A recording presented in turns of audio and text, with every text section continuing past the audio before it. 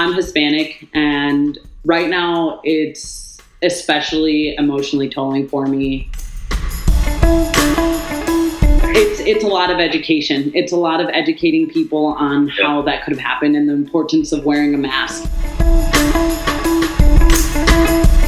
I think a hope is that people look at this pandemic and they realize how important public health is.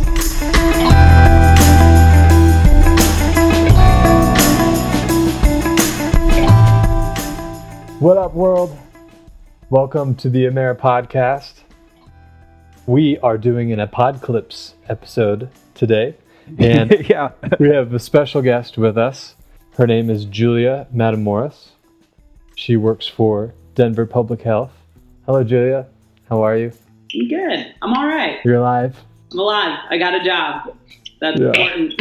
Thank you for taking the time to talk to us this evening. Really appreciate it. Also with us on the call is Mr. John Kelly in Denver as well. How are you today, sir? I'm doing well. It's nice to be back. I know we've taken a little bit of time off, but I guess fortunately or unfortunately, we have another opportunity to make an Apodclips episode. So That's right. And I mean, we were pretty productive last month, so it's okay to take some time off. Today is Thursday, May 28th now, and we're recording this episode at 6:15 p.m. And we're here to talk with Miss Julia about her experience working for Denver Public Health, just understand what's been going on in her work life and her personal life, and what changes she's had to make since the pandemic's hit the United States. So without further ado, Miss Julia, do you want to introduce yourself a little bit? Tell us background on yourself. Yeah, sure.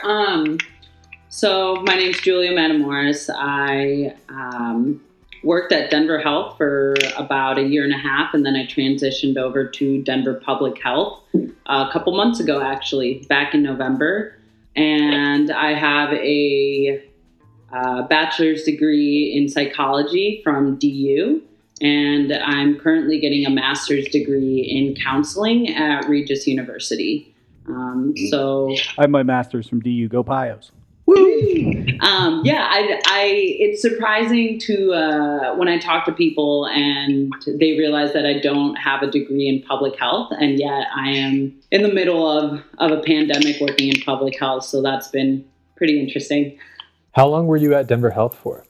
At Denver Health, I was there for a year and a half. Okay. A little over a year and a half. Were you doing along the same lines of work? Or I guess I should ask, what exactly are you doing at your job currently? Yeah, so at Denver Health, I was doing Medicaid enrollment. And so I was calling people would call us, and I'd enroll them in Medicaid, all the different programs for Medicaid. And then when I transitioned to public health, I started working in cardiovascular diseases. Okay. I was screening people out in the community, so shelters, food banks, anything like that, was just screening people for their cholesterol, glucose, triglycerides, anything that would be an indicator for a heart disease. And then now, currently, I am doing case investigations, which is very similar to contact tracing. So once the pandemic hit in Colorado, I think it was March. So actually, March 16th is when we had to stop working in the office. And at that point, I didn't really have a job for a week, basically. They said, you can't go to homeless shelters, you can't go to food banks, so just sit and wait. And then the following week, which must have been the 22nd, maybe 21st, is when they told me that I was being put into the epidemiology team and doing case investigation. So figuring out if this situation is a cluster, an outbreak, is really important for public health, because then we can narrow down if it's a factory. I mean, finding out that King Soopers packaging factory was a cluster different facilities where a lot of people are at, trying to make sure that we can contain it. So that's what I do at my job right now. Currently, that's not what I was trained to do when I first started this path in public health, though. So what's that include really? Just when you hear that are you like investigating that business, or are people calling you and you're calling them after you find out that they're sick? Or great question. So I call the person who is positive for COVID. And when we first started calling people, it was mostly nurses, doctors, people in the medical field, as well as people who were at risk. So at high risk. So people in long-term care facilities. And then that was like the first couple weeks of when COVID hit Denver. It was mostly healthcare providers. So yeah, I can imagine they've been super hard hit. I mean, that's where the majority of us in our state have been. Long-term care. Yeah, I think I heard there's 300 dead and 60,000 sick just in healthcare workers alone. So when I first started case investigations, I was mostly calling nurses who actually already kind of knew. They already had an inclination that they were positive for COVID. So the work has changed throughout these couple months. So when I first started, it was calling them saying, hey, you're positive for COVID. It was usually a nurse, some type of provider. They'd say, okay, I know, I kind of had a feeling. What do I do now? And then as a case investigator, I say, okay, where do you work? Who were you in contact with that was high risk? Does your supervisor know? And also, what is your email address? Because as a case investigator, through public health, we have to send out a letter that says that you need to stay isolated. And this letter gets sent to them that has details of what they can and cannot do. And if they get caught, I mean, this hasn't happened, but if you were to get caught, like hanging out at a park while you're positive for COVID, you could get ticketed. Sure.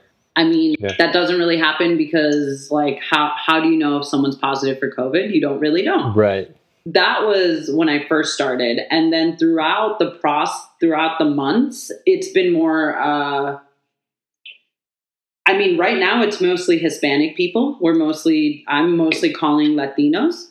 But yeah, throughout the week and months, I've been noticing that first it was healthcare providers, and then it was like, it was a lot of people working in the food industry is what I noticed after that.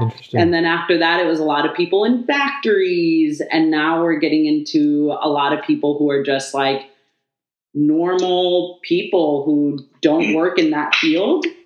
That is really fascinating how you kind of see it clustered in different industries where it's like one or two people might bring it. Of course, the healthcare community makes a lot of sense for it to kind of kick off there and blow up there, but then it kind of reaches its way out into these other communities that are farther away and not so connected with that healthcare community right off the bat, but you do see that spread. That is really interesting.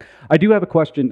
When you were talking about the letters you were sending it out, is that just to the individual, or are you sending it out to their place of business to let them know that there might be people that have other people in the business that might have COVID, something like that? Yeah. So when we first started doing these calls, we had to outreach to a boss, a supervisor, airline. I had to contact an airline to let them know that flight so-and-so had someone who was positive.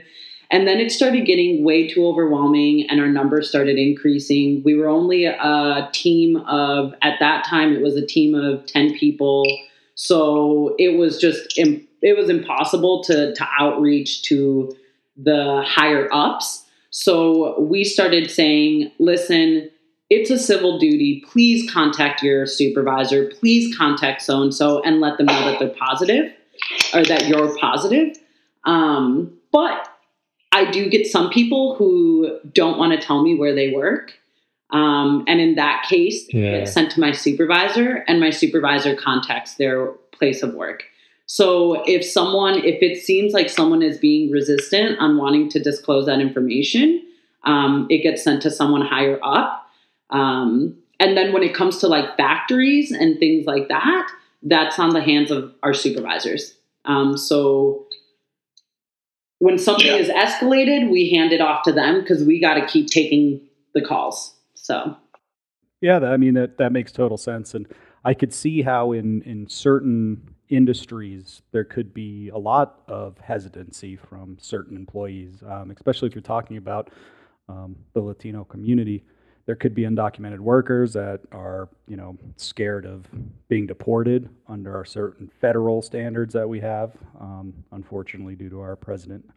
But overall, have you seen a lot of hesitancy and resistance, or does it seem like most people are willing to cooperating, do their civic duty and be part of the solution to stop the spread?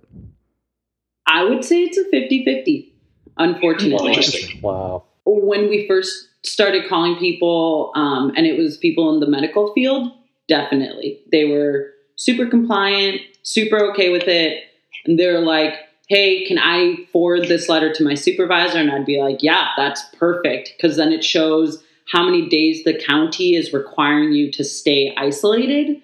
And the more we get down the line, the more it's people being like, because now we also ask, like, who is someone who is at high risk that you were in contact with? What is their name, their first name, last name, and phone number?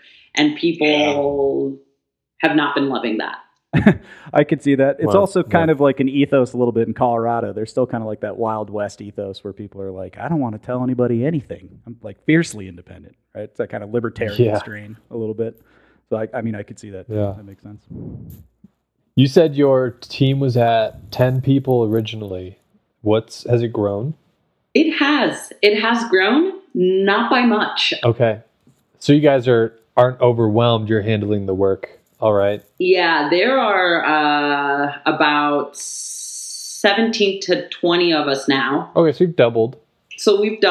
But the cases from when it started they've tripled. They haven't just doubled. When we started, we were getting about less than 100 cases a day. It was like 50 cases a day, 60 cases a day, and that's manageable. But now it's getting to like 180 cases a day, 250 cases a day. So they did attempt to onboard a lot of people, but they actually got switched over to contact tracing. So, which are two different entities. So they tried to onboard people on our team, and then contact tracers, the head team there was like, wait, we're trying to push this in Colorado, especially in Denver.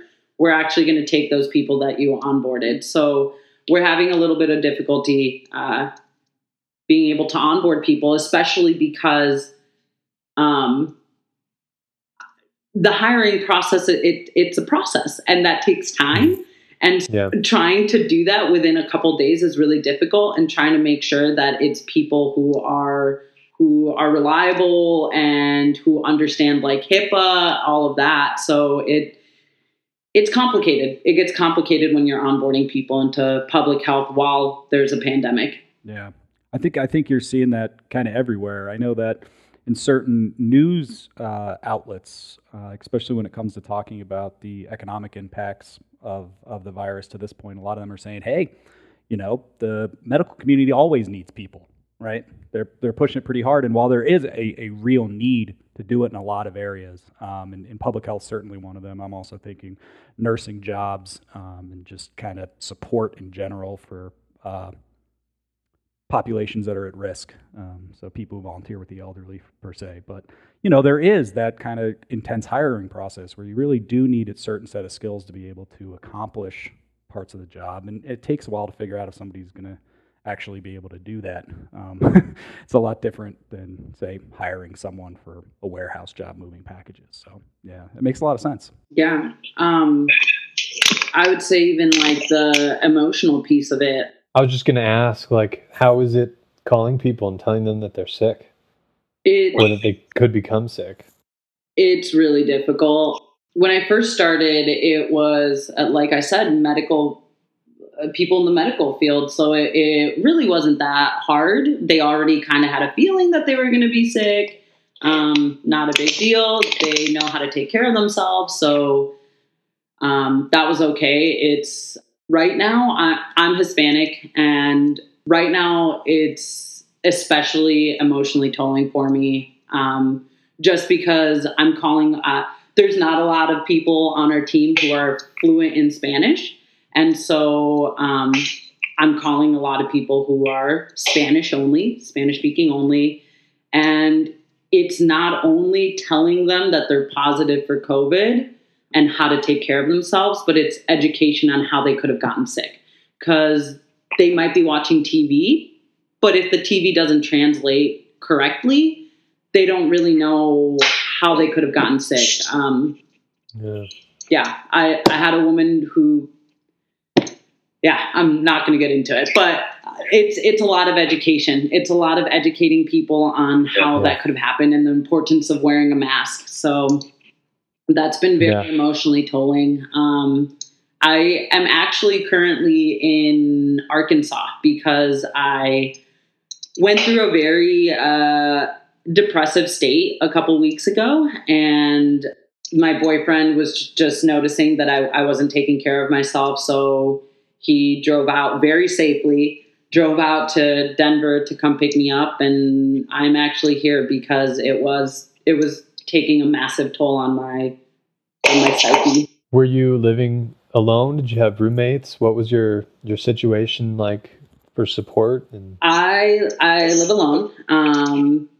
I have a dog, but there's only so much you can say to your dog, and they not respond back. It's true. My cat thinks I'm insane right now. I talk to him like 100 times a day. He just looks at me. He's like, "Why are you still here? I thought you left the house sometimes." So I was alone, and when everything first started in Denver, I started doing the contact tracing. The case investigations, and my supervisor was also very much like, "Hey, if the hospital needs you, if like shit really hits the fan and the hospital needs you, you need to be safe and you need to be healthy. So you need to stay inside as much as possible and take care of yourself." So I was really not in contact with anyone like at all. I would say hi to my neighbors from afar, and that was it. And other than that, I was just calling people every single day, telling them that they were positive. And some people react really, I shouldn't say poorly because that's mean, but some people were really taken aback by their results. And so I'm very thankful that I have a counseling background, and there are a lot of points that I use my counseling background to de-escalate people, to explain like, hey, this isn't a death sentence. I've had to use that term multiple times. Like, this isn't a death sentence. You can get through this. You need to take a deep breath with me, and I'm going to walk you through what steps you're going to have to take to keep your family safe. So having to do that every single day, my psyche was just declining, and it was just time to take care of myself. On your psychology background, I remember when you went, was it Puerto Rico? Mm-hmm. When you volunteered and went to Puerto Rico after Hurricane Maria. And I know that you volunteered your time down there to help people psychologically through the disaster. How would you say like the emotion compares to this? Like, does it feel like a similar disaster, or like a disaster of that degree? That is a great question. I would say it's similar in the sense that there is a really deep feeling of like despair, and like a feeling like some of the people that I talk to now feeling like they're never going to come out of it, having to say this isn't a death sentence. That feeling of like I'm never going to be able to overcome this. That's similar to doing the psychological first aid that I did in Puerto Rico after Hurricane Maria. But it's different because this is a virus, and there are things that can be preventable. And so I can hear it in people's voice sometimes when I talk to them that there is a feeling of guilt. I've had multiple people who live with their elderly parents who are in their 30s who say, okay, so I'm positive for coronavirus.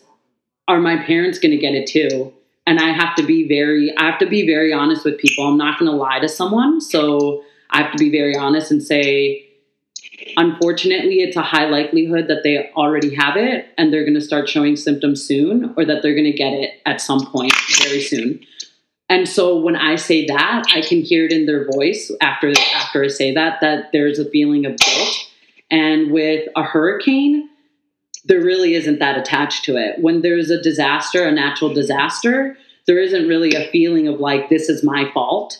And so with a virus, there is a feeling of it's my fault. And I do a lot of de-escalating and trying to explain to people that yes, they could have done things differently.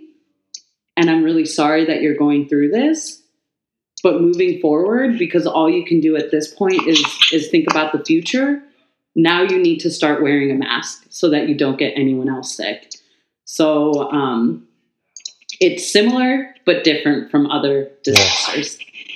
Still sounds just as intense. It certainly does, and I think that's really fascinating to think about it in comparison to other types of disasters and how they affect people mentally. I know that when I've been watching what's unfolded over the last couple of months, it has almost seemed to me that certain people are dealing with it almost as if it's a different stage of grief in the process, right? Some react really strongly with anger, some guilt, some kind of acceptance eventually, but it's just kind of a feeling that I've got seeing a lot of different groups and their reaction is that it's almost like the stages of grief, but they're dealing with it. They're almost stuck on certain steps of it without getting to the acceptance point, which is that, hey, we're all in this together. Wear your masks, wash your hands, and do what's best for yourself and for your community, for your family. And, hopefully we'll all be able to get through this together. And, we don't have to have that heavy sense of guilt that we're continuing to spread it and push it out farther into our communities to vulnerable people. And I think another aspect, that you talked about was certainly the mental health aspect, and you talked about how you were dealing with yourself. That's a kind of another aspect that we like to bring in during these episodes is just kind of, one, obviously, how you've been dealing with it, but two, just general advice you have for other people about how they might be able to, keep their spirits up, whether that's psychological stuff or just fun stuff you've been doing that might jolt somebody else's idea about, still being stuck indoors and at home during a quarantine. Yeah, I mean, everyone copes to crisis, trauma, and loss in a different way. And I'm a very active person. I would say notice your good habits and really make sure that they're good habits and not turning into bad habits. When I was still in Denver, I was running 10, 11, 12 miles like every other day, almost every day. And I was doing it thinking to myself, like, I need to do self-care. I need to take care of myself. I need to go on a run. And it was my boyfriend who pointed out, like, this isn't really self-care. Like if you're impacting your body like this, is it really self-care? And so making sure that your self-care is actually self-care and you're not pushing yourself to like unbearable limits. The other thing is, like I said, I mean, everyone copes differently. And just, I've been seeing a lot of things on social media that keep saying like, if you're not learning a new habit while in quarantine, it's not that you lacked time; it's that you lack motivation. And yeah, I don't like those either. It's such a slap in the face to people. It really truly is a slap in the face because everyone copes differently, and we're in a situation that's very unique. And just because I have more time right now doesn't mean that all of a sudden I'm going to learn how to so because my mind is preoccupied with the fact that people are passing away and we're in a really stressful time. So showing compassion to yourself and not letting things on social media make you think that you're worse than you are for not learning new things and making banana bread. Like, you don't have to do that to be. Agreed. And we're not saying that if you feel proud about it, you shouldn't put it out there, because for some people that's really therapeutic in its own right. I know that people chase likes, and we could argue the benefits or negativity that surrounds that, but you shouldn't actively rub it in other people's faces that Exactly. they're not doing something. Yeah, Exactly. I totally agree with you. Yeah, because everyone copes different. And this is, I believe that this is crisis, trauma, and loss. I think it's all three. Yeah, and I feel that the psychological effects will probably last quite a bit longer than the virus does. In what ways, I'm not sure, but yeah, especially for the people who lose close loved ones. Yeah, for sure, 100%. But I chased definitely agree. Chased by guilt, even possibly, So definitely. So not to overdo it. Take this time to just for yourself and to heal and think about what you need personally, and not to run yourself into the ground, quite literally. So, and I don't know, I got a few closing questions for you, and if you're not comfortable with sharing your opinion on certain subjects or entities, no pressure, but how do you have an opinion on the situation, the pandemic, and how it's being handled? And I'm curious, nationally, locally, I don't know what's going on in Arkansas. I was curious. Yeah. So I'm only going to speak on my own behalf. Yeah. But I think that, well, first in Arkansas, the numbers are pretty low. They're starting to grow because of Memorial Day. A lot of people were out in Lake of the Ozarks and doing all that, partying. So and I haven't checked, but they were lower than like cases in Alabama or Mississippi, and certainly lower than Texas, right? Yeah, I'm pretty sure. I think the number in Arkansas a couple weeks ago was like 178 deaths, so very low in comparison to a lot of states, which is interesting it's interesting to work for Denver and be in a place where there are low numbers, because my heart aches at the end of every workday. And then I see people around here and not a lot of masks, not a lot of, social distancing. And so it's weird. Of course, like I still do my part and continue to social distance and continue to wear my mask and continue to use hand sanitizer when I touch basically anything. But that is very interesting to see the difference. The numbers are rising here. So that's... Have you found any good hand lotions? 'Cause I know that hand sanitizing your hands just all day, they just leave them cracked. My brother complains about it because he works at a bank. I haven't found any that work for me. Yeah. Shameless plug, Soul Salve actually makes some great balls. I'll have to mail you some salve, some hand salve. Yeah, seriously. But yeah, I guess it's just it's heartbreaking because you, especially I'm 27, so it's bizarre to see socially how some of my friends take this very, very seriously, and there are some people that I know who do not take it seriously at all and are still gathering in large numbers. I saw someone have a DJ set the other night, which was like on Instagram, and I was just like, "What is up with that?" So I think a lot of people are dealing with that, especially people who take it seriously and understand the consequences. Yeah, I know I've felt that too. I've tried to not allow myself to get too angry about it, because I know that it's not helpful at the end of the day, but it's hard not to sometimes when you see stuff like that, when you're taking it so seriously and you see other people and I mean, wanting the public guidance about it just so they can be like, well, I got to go out and do this. And you're like, cool.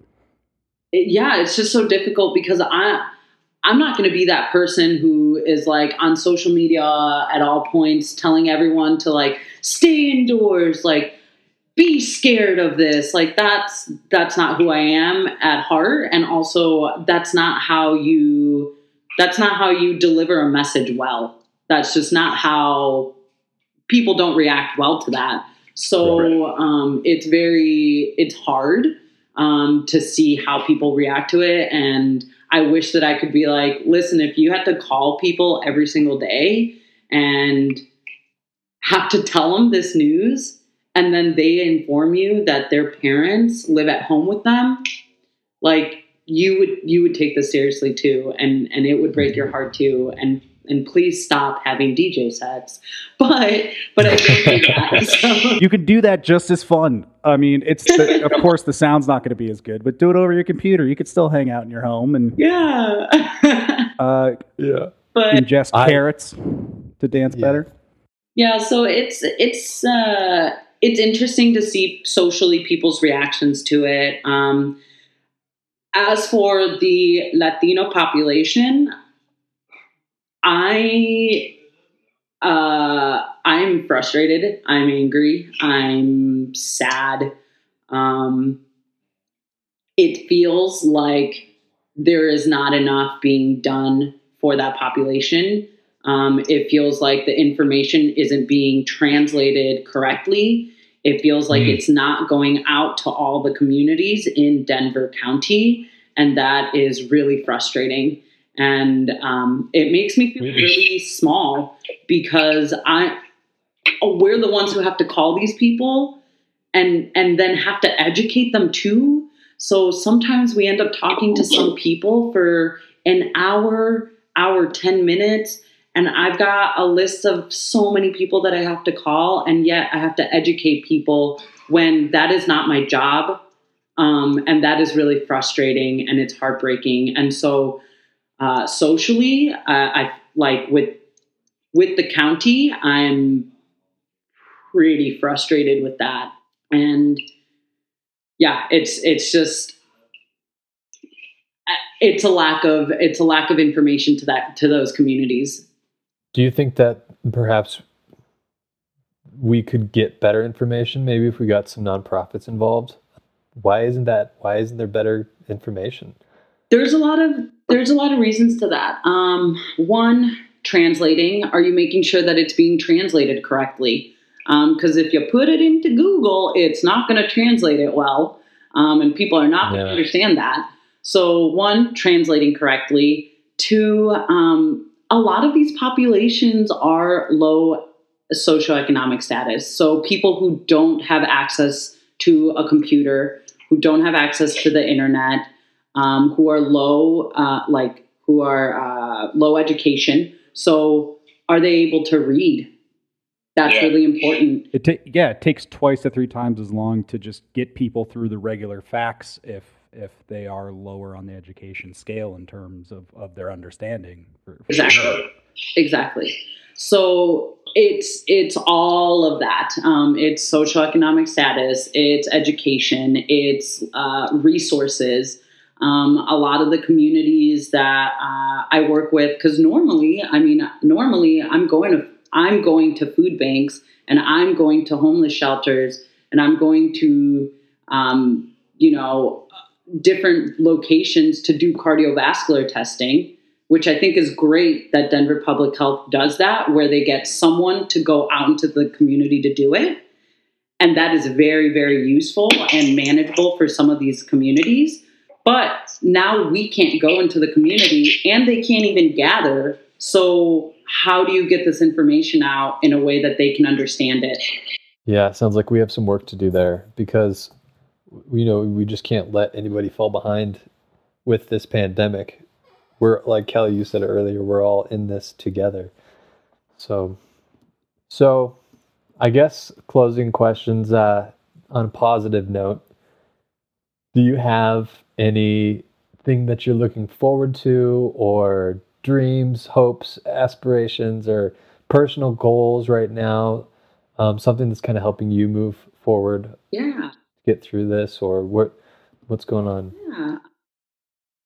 Personally, what's helping me get through it is my significant other, being able to have someone to talk to, and he doesn't understand the work, but at the end of the day, he's making me dinner, and I really appreciate that, and I'm very thankful, and I'm very lucky. Hopes and dreams. I've been thinking a lot about that. I think a hope is that people look at this pandemic and they realize how important public health is. And even for myself, I've always known that public health is important and we need it. But I've never realized how much it does to our community. I mean, public health is the organization that puts safe sidewalks in our communities. Public health is the one who was able to push for not smoking indoors in public places. Indoor plumbing. It basically, like, I'm a history buff, and I read history, and so like even in the early 20th century, right, with the progressive movement, so many public health initiatives shaped what we consider to be a modern society, even down to like indoor plumbing stops people from getting ringworm in their food. They basically knocked out like endemic ringworm in the South over like one generation just because they did indoor plumbing and told everybody they should have indoor plumbing. Which is we don't think about public health being so important, and it is what makes our communities function well and make it safe for us. And so my hope is that more people realize the importance of public health, and we get more people who start studying public health because it's rad and it helps our community function well. And I think that out of all of this, that's the biggest hope that I have, is that more people study public health and, I don't know, like pay more attention to what they're saying, because yes, smokers might be like, well, it sucks we can't smoke inside, but it's like a whole tumble effect. It's full circle. And so that is my hope, that more people study public health and pay attention to it. Right. Just it increases overall awareness of your own personal health. I agree with you. I hope people get that out of this as well. So it's a great lesson to learn. Yeah. Awesome. Well, Kelly, do you have any more questions? No more questions. I'd just like to say thank you for all you do for the community of Colorado. You probably don't hear it because you do phone calls all day, but thank you for putting the time in and helping people. I appreciate you appreciating me, because I don't hear it very often. Yeah, thank you very much. I've actually been waiting to get you on the podcast since Hurricane Maria. But we can talk about that as well. So another time we can definitely talk about that, because that was a whole thing in itself. Totally. Thank you so much for having me. Awesome. Well, Keller, thank you so much for joining us. Really, really appreciate you taking the time. And thank you, listeners, for tuning in. Hope you found this episode fascinating as I did. Hopefully it sheds some light on the seriousness of what's going on a professional level. So yes, take care of yourselves and your community. Leave us a comment if you want. Ask us questions that you'd like to hear answered, either from ourselves or from our guests. We can try to reach out to them as well. We want this to be a community of people talking, so please let us know what you like, what you don't like. Yeah. Thanks for listening. Cool. Godspeed.